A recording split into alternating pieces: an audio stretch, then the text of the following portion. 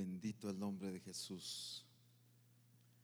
Bendecimos a toda nuestra familia que está viéndonos a través de esta transmisión, así que glorificamos al Señor por esta oportunidad que el Señor nos da de estar juntos por medio de estos medios de comunicación. Hemos estado hablando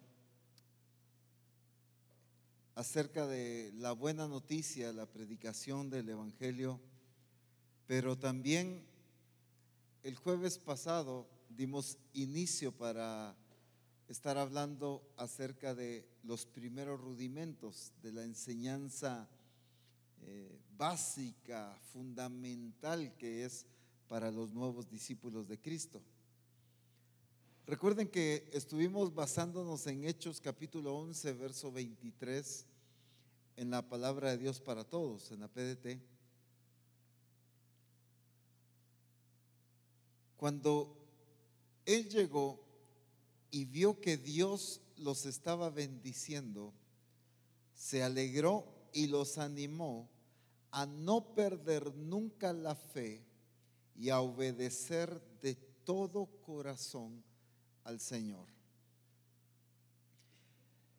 Ya explicamos esto, solo vuelvo a poner el fundamento de la importancia de distinguir el tipo de enseñanza.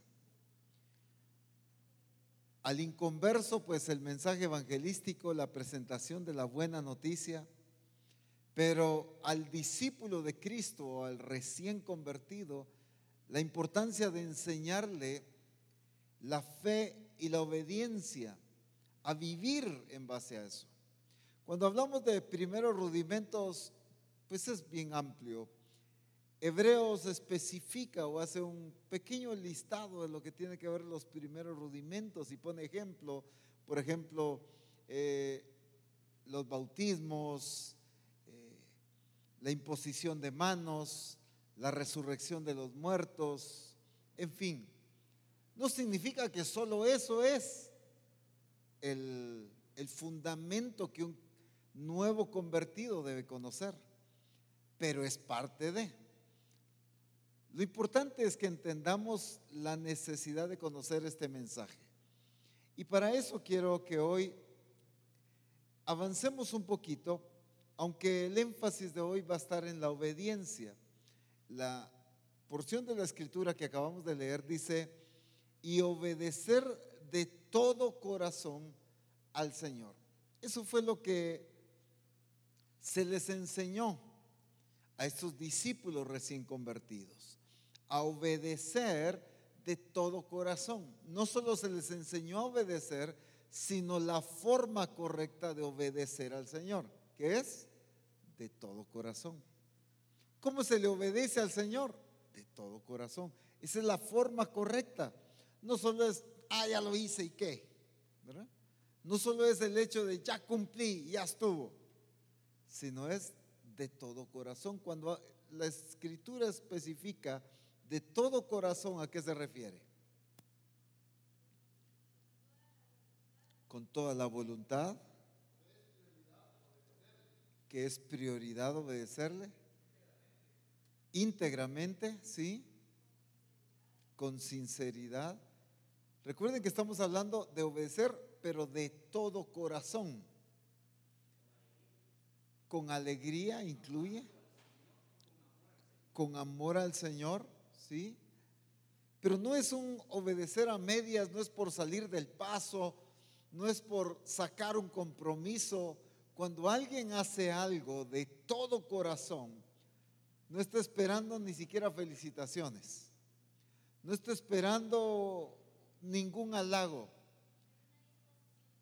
Hay una disposición completa de hacer las cosas. Y entonces a estos discípulos se les enseña a que la obediencia a Dios debe ser con una disposición completa, con amor al Señor, con pasión, con la actitud correcta de hacer las cosas.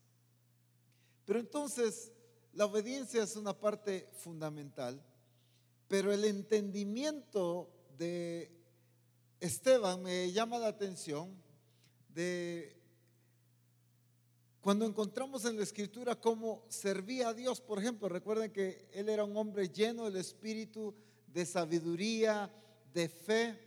Cómo él estaba predicando la palabra de Dios a pesar de que lo apedrearon. Pero cómo estaba él predicándoles a pesar de las amenazas, del rechazo. Sin embargo, encontramos en él una actitud correcta de obedecer al Señor. En el apóstol Pablo encontramos otro ejemplo maravilloso.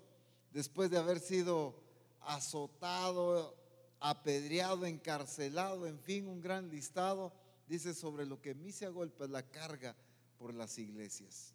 La actitud con que obedecemos a Dios es sumamente importante.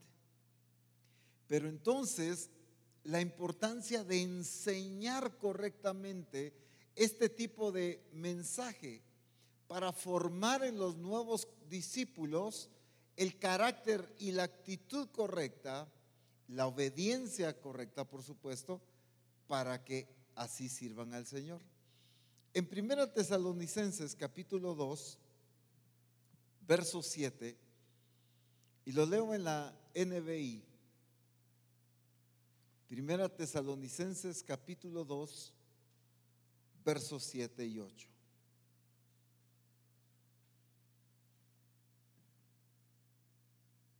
Quiero que veamos la actitud aquí del apóstol Pablo, juntamente con Silvano, con Timoteo, escribiéndole a esta iglesia. Pero ya en el capítulo 2 dice así: aunque como apóstoles de Cristo hubiéramos podido ser exigentes con ustedes, los tratamos con delicadeza. Y esta es la parte que quiero que hagamos énfasis. Como una madre que amamanta y cuida a sus hijos, así nosotros, por el cariño que les tenemos, nos deleitamos en compartir con ustedes no solo el evangelio de Dios, sino también nuestra vida. Tanto llegamos a quererlos, dice esta versión. Hago énfasis en dos aspectos. En primer lugar, el apóstol Pablo pone el ejemplo como una madre amamantando a su hijo. Ahora, ¿a qué hijo se le amamanta? A un recién nacido. Entonces, ¿de qué etapa está haciendo énfasis él? O sea, claro, está haciendo el énfasis del cuidado y de la forma, ¿verdad? De la atención que se le dio, así como una madre le pone atención a sus hijos. Pero de esa etapa inicial, cuando ellos llegaron a predicar el evangelio y empiezan a discipularlos, a formar en ellos, a pesar de que la iglesia en Tesalónica, si usted lee el capítulo 1, fue una iglesia que recibió la palabra con gozo, con la actitud correcta, a pesar de que estaban pasando unas pruebas muy difíciles. Estaban viviendo una etapa muy dura, sin embargo, recibieron la palabra con gozo. ¿Cómo la transmitieron entonces? Para que ellos, a pesar de las circunstancias que estaban viviendo, recibieron con gozo la palabra también. La actitud del apóstol Pablo, de Timoteo y de Silvano en transmitir esta revelación fue, dice aquí como el ejemplo que él pone, como una mamá alimentando a su hijo. ¿Qué implica ese tipo de, o esa acción? Porque quiero enfatizar algunos puntos ahí. La acción de una madre alimentando a su hijo en esta etapa tan importante. ¿Qué hace una madre? ¿Qué incluye este alimento? Pues el cuidado, ¿no es cierto? La atención que la madre debe mantener en el alimento de su bebé. Cuidarse a sí misma para que el alimento que va a proveerle al bebé pues sea un alimento correcto. ¿No es cierto que ahí están pues la costumbre aquí en Guatemala que le dan atolito de no sé qué y atolito de no sé cuánto? ¿Por qué? Porque la mentalidad es, bueno, esto va a producir más leche, ¿verdad? Y entonces andan tomando de todo. Pero eso qué tiene que ver, independientemente si es así o no. Lo que la mamá necesita es líquido, ¿verdad? Pero entonces, ¿qué significa eso? Que la mamá está prestando cuidado en ella porque va a dar alimento al bebé. Pero debe proteger esa etapa de alimento, es una etapa de mucha protección. Es la formación. La calidad de ese alimento va a formar en el bebé, ¿qué? Físicamente lo necesario, pues, lo que necesita. Esa etapa es crucial. Pero entonces la madre necesita cuidar, la madre necesita estar atento. Imagínense una mamá que se le olvida, pues, ay, si quiere, pues que me avise. Quienes han tenido sus bebés podrán recordar que los bebés son puro relojito, ¿verdad? Cada 2 horas algunos, cada 3 horas otros quizá cada 4 horas, la mayoría cada hora, y los de aquí de la sede creo que eran cada media hora, no sé. Por eso crecieron tanto algunos. Pero es puro relojito. Yo he oído a muchas mamás decir eso. Uy, este bebé es puro relojito, como que tuviera alarma. Exactamente a las 2 horas ya está pidiendo su alimento. Pero imagínense una mamá que dice, bueno, ya le di a mi bebé, se ponen sus audífonos y pone la música 2, 3 horas, ella viendo televisión, oyendo música, haciendo limpieza. ¿Será que es correcta esa actitud? Ella necesita vivir atenta al llanto del bebé. Miren, los papás desarrollan en la etapa de los bebés una sensibilidad a sus hijos. No me dejarán mentir algunos papás. Solo medio hace un ruidito y ¡bum!, ya están. Porque empieza algo en el corazón, en la mente, en todo. Está uno pendiente de sus bebés. Y aunque se despierten cada 2, 3 horas, pero en realidad a uno lo despiertan cada 15, 20 minutos, ¿verdad? Un ruidito así y uno ya está. Medio empiezan a llorar y uno ya se levanta. ¿Por qué? Porque uno está pendiente todo el tiempo del alimento, del cuidado, de la atención. Y entonces el apóstol Pablo dice, a ustedes los cuidamos como una mamá alimentando a sus hijos. Atentos a cuando necesitaban alimento, atentos a darles la revelación, atentos a transmitirles la palabra, atentos a discipularlos, atentos a cuidarlos. ¿Me entienden todo lo que implica ese ejemplo que él pone? Así como nosotros, como una madre que amamanta y cuida a sus hijos, 2 cosas está enfatizando él. No sé si algunos tienen esa versión ahí abierta, pero dice, así como una madre que amamanta y cuida, 2 aspectos fundamentales en la etapa inicial de un nuevo convertido: el alimento y el cuidado. Si algo debemos velar por los nuevos discípulos es de su alimento y del cuidado de sus vidas. No estoy diciendo que ya van a tener un nuevo papá, una nueva mamá. No se trata de eso. O un policía, pues. Mi hermano policía, le van a decir. No, no se trata de eso, sino del cuidado, de la atención, del velar por estas personas. Cuando el apóstol Pablo llega a este lugar, se dedican totalmente a ellos. Más adelante, en el capítulo 1, después de que habla de que recibieron la palabra con gozo en medio de gran tribulación, la iglesia de Tesalónica se convirtió en una iglesia modelo para otros. El apóstol Pablo dice, miren, la palabra de Dios se expandió a través de ustedes al punto que a nosotros ya no tenemos necesidad de ir a predicar esos otros lugares. ¿Por qué? Porque ellos ya lo hacían. Estoy poniendo este ejemplo porque más adelante surgió una iglesia modelo, una iglesia madura, una iglesia ejecutando, una iglesia ahora predicando, enseñando a otros. ¿Pero por qué?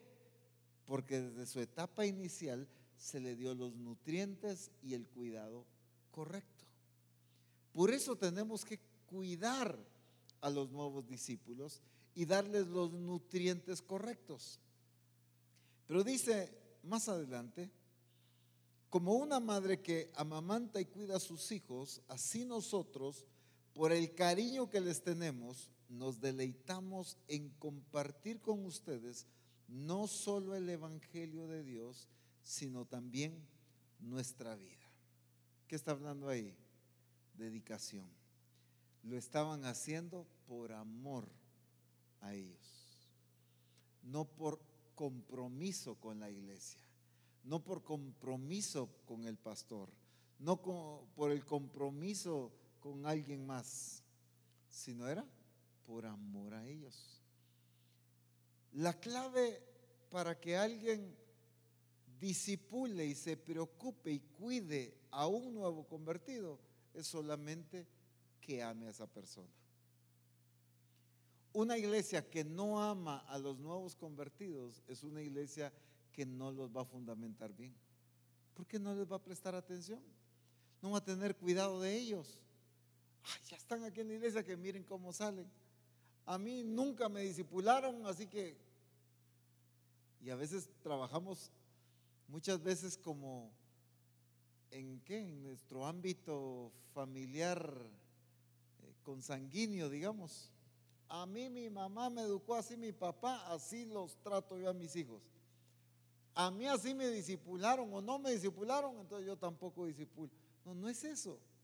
Sino aquí el apóstol Pablo está haciendo énfasis en el cuidado, en la atención, pero sobre todo originado por el amor que le tenían a estos nuevos convertidos, a esta iglesia, a estos discípulos.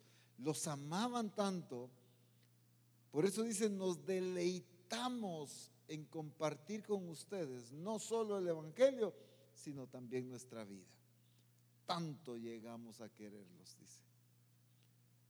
Dicho en otras palabras, los llegamos a querer tanto que dimos nuestras vidas para que ustedes fueran alimentados y cuidados correctamente. Entonces, ¿qué produjo? Una iglesia madura. Si quieren, vemos esta parte en 1 Tesalonicenses capítulo 1.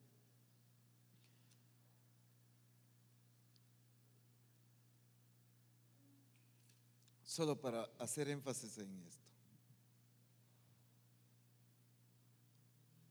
Versículo 6. Y vosotros vinisteis a ser imitadores de nosotros y del Señor, recibiendo la palabra en medio de gran tribulación con gozo del Espíritu Santo, de tal manera que habéis sido ejemplo a todos los de Macedonia y de Acaya que han creído, porque partiendo de vosotros ha sido divulgada la palabra del Señor, no solo en Macedonia y Acaya, sino que también en todo lugar vuestra fe en Dios se ha extendido, de modo que nosotros no tenemos necesidad de hablar nada, porque ellos mismos cuentan de nosotros la manera en que nos recibisteis y cómo os convertisteis de los ídolos a Dios para servir al Dios vivo y verdadero. ¿Qué clase de iglesia produjo esta clase de discipulado, de cuidado? Una iglesia modelo. Dice, habéis sido ejemplo. Se convirtieron en modelo. Una iglesia que se expandió, que evangelizó, predicó el evangelio, se preocupó por los demás. ¿Por qué? Porque así recibieron ellos alimento. Entonces, para producir una iglesia multiplicadora y para producir una iglesia evangelizadora, pues, pero que cuide las generaciones que vienen, tenemos que nosotros empezar a cuidar a esta generación de discípulos que el Señor está empezando a traer y va a traer. La iglesia, o seamos más específicos, la sede central y Misión Cristiana del Calvario tienen que cuidar a los recién convertidos. Cuidar, obviamente todo es por amor a Dios, pero por amor a las personas. Entonces, por amor a ellos vamos a entregarnos a ellos, pero ¿para qué? No solo para pasar tiempo con ellos, sino para darles el alimento y el cuidado necesario para que ellos crezcan y se conviertan en discípulos maduros. Entonces, ese fue el cuidado que ellos tuvieron con esta iglesia. Ahora, quiero hacer énfasis en estos dos aspectos que hemos estado manejando, fe y obediencia, y hoy quiero resaltar un poco acerca de la obediencia. Recuerden que mencionamos en Mateo 28:20, solo lo leo rápidamente en la NTV siempre. Mateo 28:20, enseñen a los nuevos discípulos a obedecer todos los mandatos que les he dado. Enseñen a los nuevos discípulos a obedecer todos los mandatos que les he dado. Entonces, la comisión o el mandato que el Señor dio a los discípulos, dentro de varias cosas, incluía que a los nuevos convertidos les enseñaran a obedecer. ¿Por qué obedecer? ¿Qué tiene de importancia el obedecer? Todo parte desde el principio del reconocimiento de señorío, ¿no es cierto? Reconocer a Jesús como Señor es obedecerle. Si no hay obediencia es porque no hay reconocimiento de señorío. Pero veamos algunos aspectos. Dice en 1 Juan capítulo 2, versículo 3 al 5 en la NBI. 1 Juan capítulo 2, versículos 3 al 5 en la NBI. ¿Cómo sabemos si hemos llegado a conocer a Dios? Si obedecemos sus mandamientos. El que afirma lo conozco, pero no obedece sus mandamientos. ¿Alguien encontró esa versión? ¿Qué dice? Es un mentiroso y no tiene la verdad. En cambio, el amor de Dios se manifiesta plenamente en la vida del que obedece su palabra. De este modo sabemos que estamos unidos a Él. Voy a volver a leer la primera parte. ¿Cómo sabemos si hemos llegado a conocer a Dios? Si obedecemos sus mandamientos. Esa es la forma. ¿Cómo sabes si has llegado a conocer a Dios? ¿Cómo distinguimos si una persona conoce a Dios? Miren, el término conocer a Dios se ha utilizado solamente para el hecho de decir se hizo evangélico, pues. No sé si me doy a entender ahí. Porque ya va a la iglesia, porque ya se hizo cristiano, dice, él ya conoce a Dios. Y entonces el concepto de conocimiento de Dios lo redujimos solamente a congregarnos o a participar en una iglesia, al involucrarnos. Y entonces decimos, yo ya conozco a Dios porque soy cristiano. Pero según la Escritura, ¿cómo sabemos si hemos llegado a conocer a Dios? Si obedecemos sus mandamientos. Porque el que dice que conoce a Dios, no, yo conozco a Dios, pero no obedece a Dios, entonces, ¿qué dice la Escritura? Es un mentiroso. Mentiroso en el hecho de que no lo conoce. Porque conocer verdaderamente a Dios va a implicar obedecerlo, porque entonces hay un pleno entendimiento de quién es Él. Pero cuando yo vivo como quiero, entonces es porque no he conocido a Dios. Ahora, ¿de qué se trata que una persona venga a Jesucristo? Claro, que sea salva y perdona sus pecados y vuelve en amistad con el Señor, en fin. Pero ¿de qué se trata? Enseñarles a que obedezcan. Esa es la parte que hay que discipularles. Y esta es la vida eterna. ¿En qué? ¿En qué? En que te conozcan. Cuando habla de que te conozcan, claro, es bien amplio, pero está hablando de este conocimiento también. De un conocimiento de Dios que me lleva a obedecerle, porque entiendo plenamente quién es Él. Pero quien no comprende quién es Dios, entonces no le obedece. Quien medio tiene un poco de conocimiento de Dios, obedece unas partes y otras no, porque medio conoce a Dios. Pero quien conoce a Dios, le obedece. Y la escritura es clara, esto no es un invento nuestro. La palabra de Dios dice, si alguien dice que conoce a Dios, pero no le obedece, es mentiroso, dice. No me conteste, pero ¿cuántos conocen a Dios?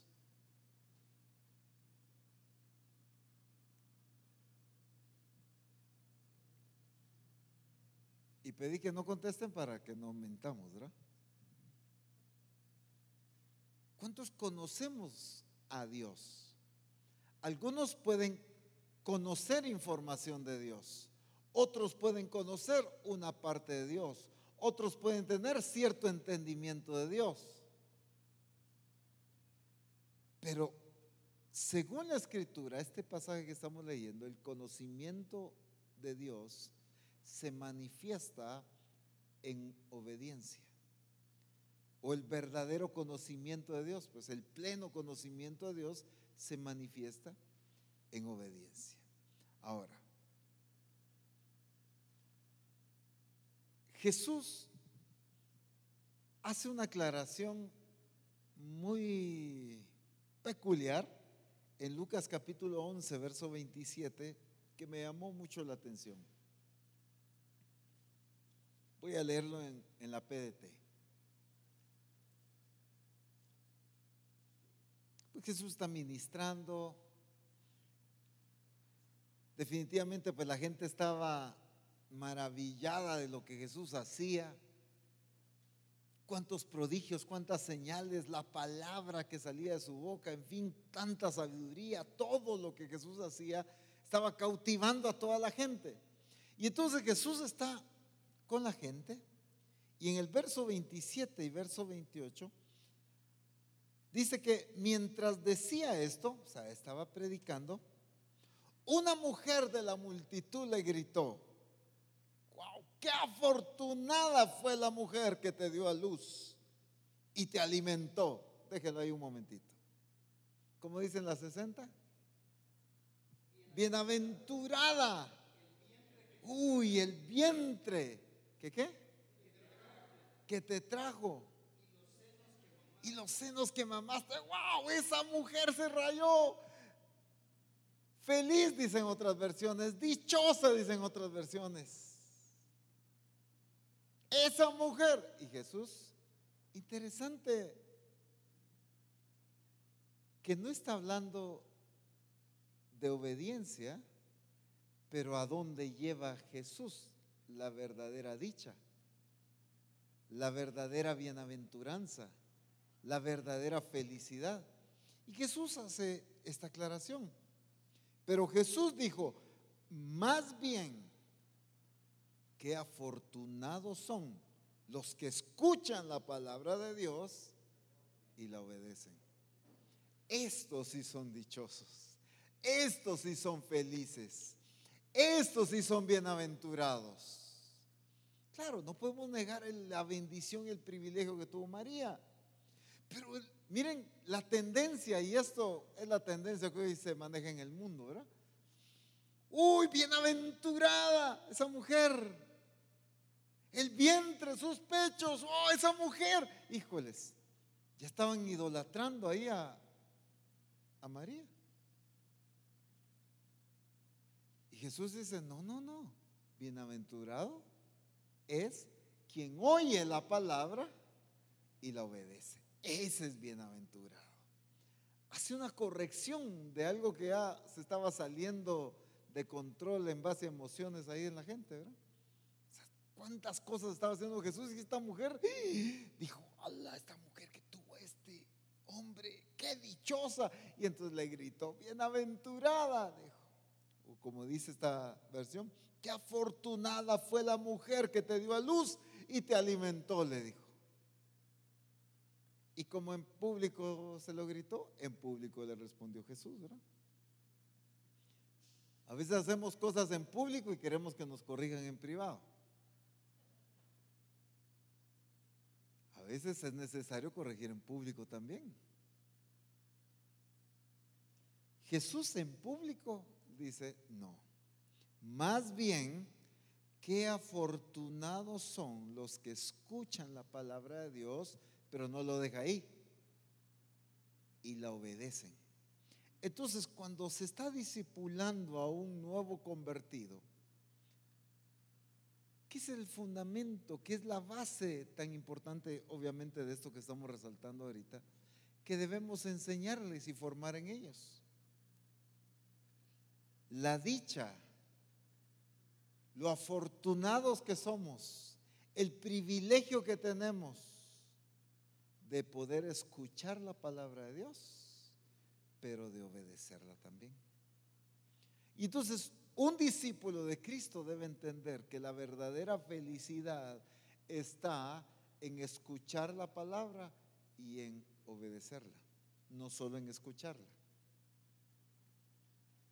Porque solo escucharla sin vivirla muchas veces puede traer hasta frustración. Porque oyes la palabra, pero como no la vives, entonces hay ¿qué? Una diferencia ahí. No, esto no. Y hay frustración muchas veces. Pero aquí Jesús está haciendo énfasis en lo feliz o en lo afortunado, en lo dichoso o en lo bienaventurado, como querramos llamarlo. Bienaventurado es el que oye y obedece. Entonces Jesús pone algo o este fundamento de la obediencia en un punto tan importante que no podemos dejarlo pasar, no solo en nuestra vivencia, sino en la formación de los nuevos discípulos. Definitivamente esta debe ser la vivencia nuestra, pero como el énfasis que estamos utilizando es la predicación o la enseñanza de este fundamento de obediencia, por eso es que lo estoy enfocando de esa manera. Pero en realidad todos necesitamos entender que la verdadera felicidad está en oír la palabra y obedecerla. Escuchar la palabra de Dios y obedecerla. Por eso es que Santiago lo dice de una manera similar. Santiago capítulo 1 verso 22. Siempre voy a leer la PDT. Santiago 1:22.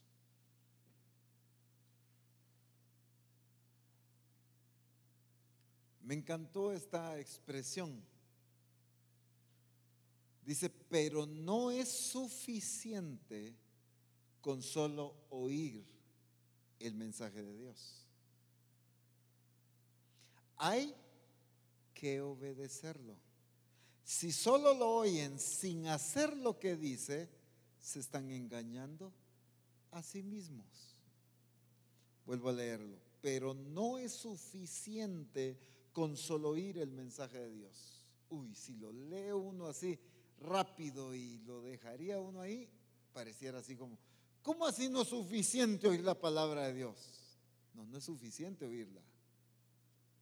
Porque el complemento, lo que lo hace valioso en la vida de una persona es la aplicación de esa palabra en ella, la obediencia a esa palabra.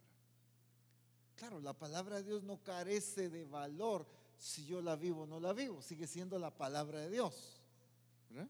Eso está claro. Pero en mi vida la aplicación de esa palabra la dejo a medias y solo la estoy escuchando. Se complementa con la obediencia, con la ejecución de esa palabra. Y entonces por eso dice, no es suficiente con solo oír el mensaje de Dios, hay que obedecerlo, dice. Hay que obedecerlo. ¿Encontraste otra versión ahí?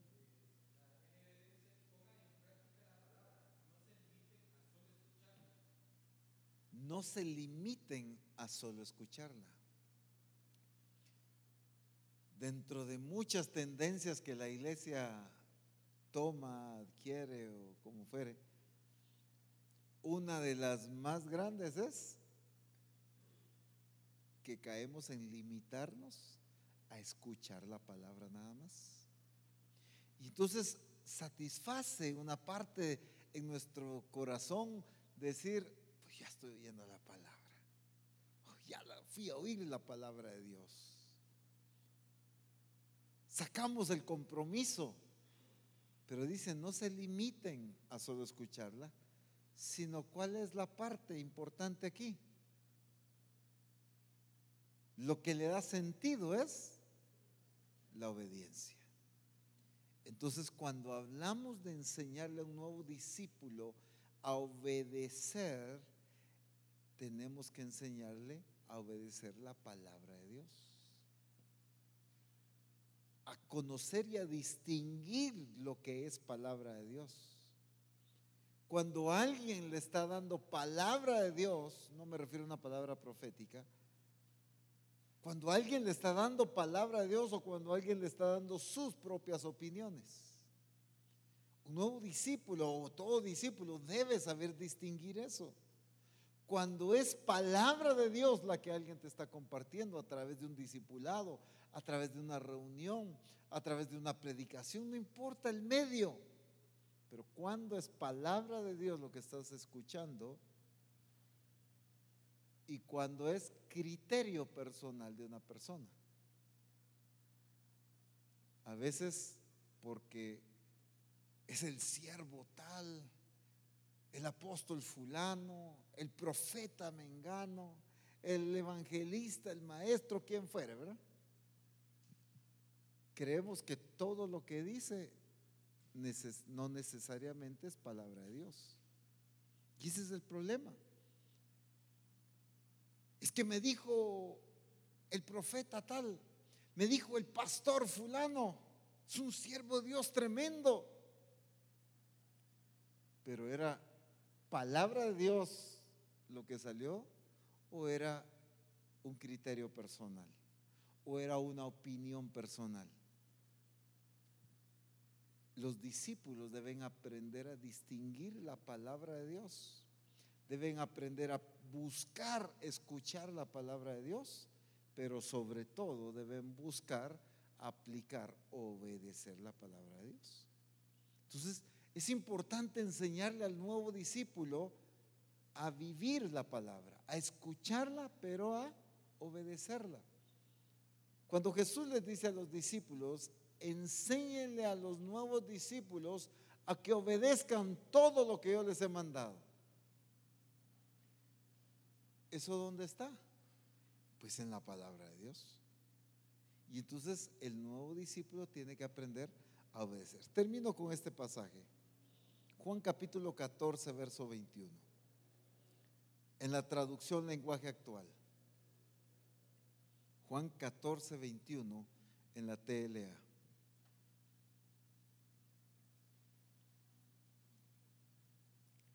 El que me obedece y hace lo que yo mando, demuestra que me ama de verdad.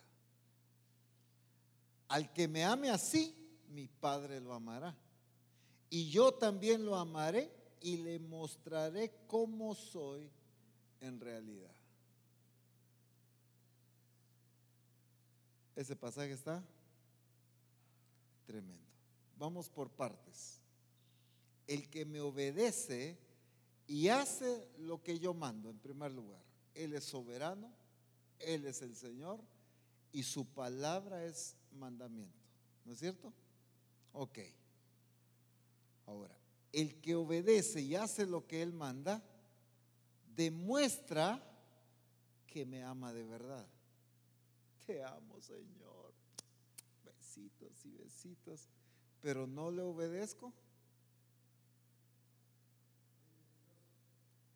Soy mentiroso.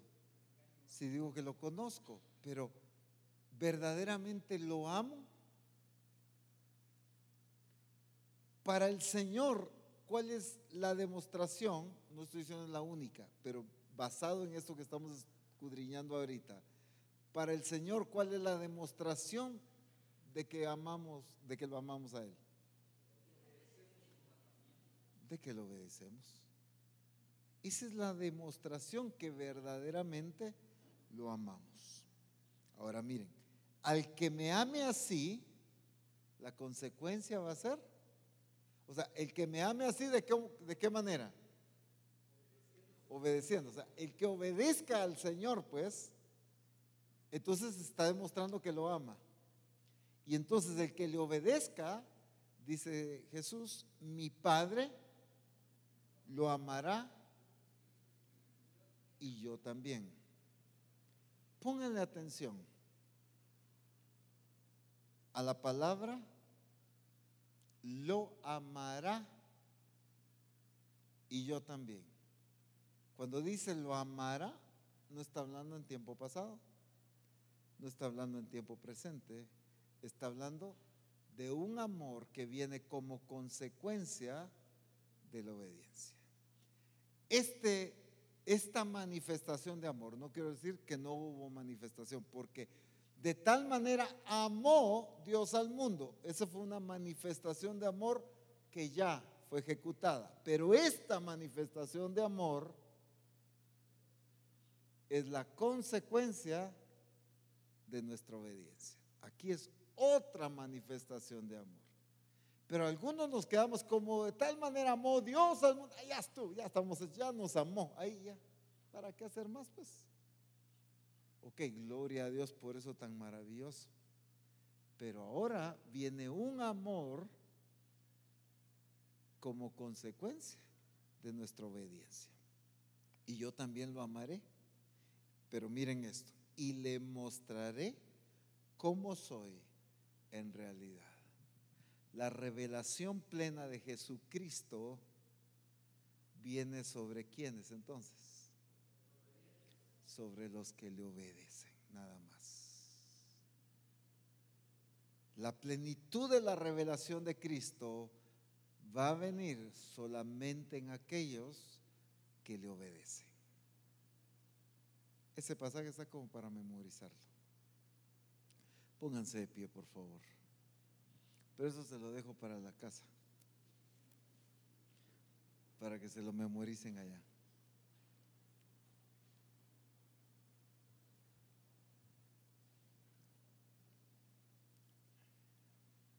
El que me obedece y hace lo que yo mando, demuestra que me ama de verdad.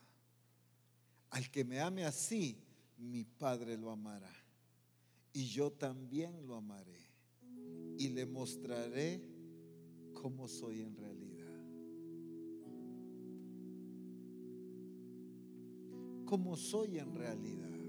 Está hablando de plenitud. Está hablando de mostrarse Él en toda su expresión. Pero solamente en quienes lo obedecen.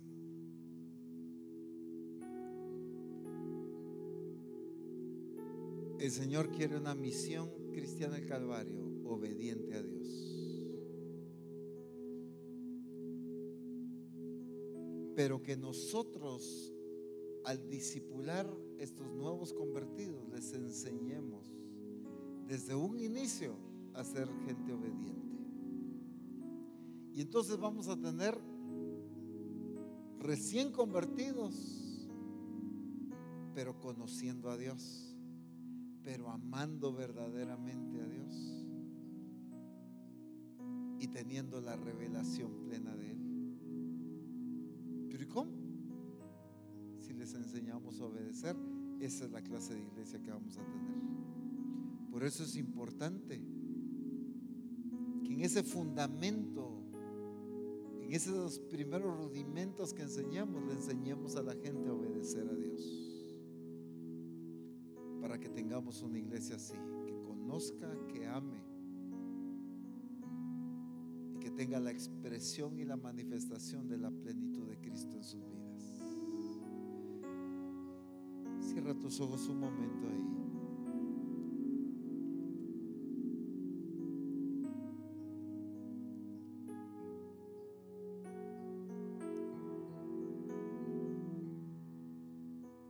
¿Qué te ha hablado el Señor a través de su palabra? No solo hoy, quizá allá en tu casa cuando la estabas escudriñando, quizá a través de una transmisión de reforma, de un congreso, de discipulado, de adiestramiento, de un servicio en el grupo de comunión familiar. Sin duda alguna, Él te ha hablado a través de su palabra.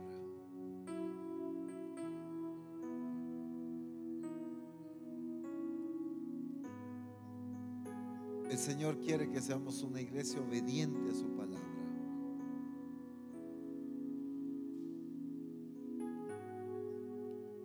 Esa es la clase de iglesia que lo va a conocer plenamente. Y que Él va a estar seguro que le ama.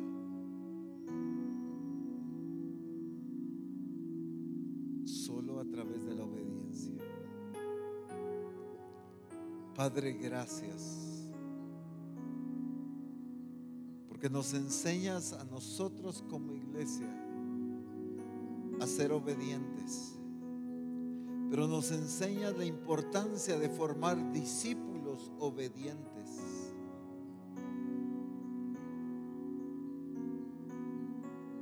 Quizás nos hemos enfocado en enseñarles tantas cosas más de conocimiento, que no es que sean malas, pero hemos descuidado enseñarle a los discípulos lo más importante, que es obedecerte a ti, es obedecer tu palabra. En el nombre de Jesús,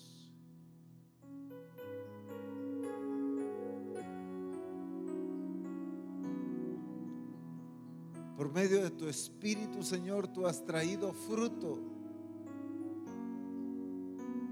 en toda Misión Cristiana del Calvario. Ha habido fruto, pero no les hemos enseñado a obedecer.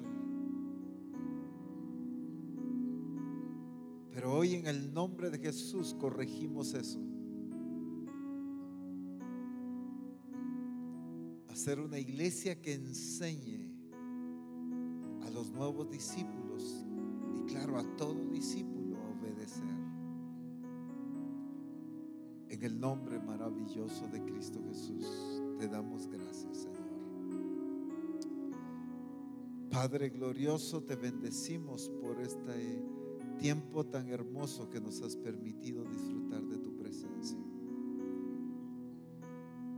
por esa manifestación tan linda de tu Espíritu en medio de la adoración, pero también en medio de tu palabra.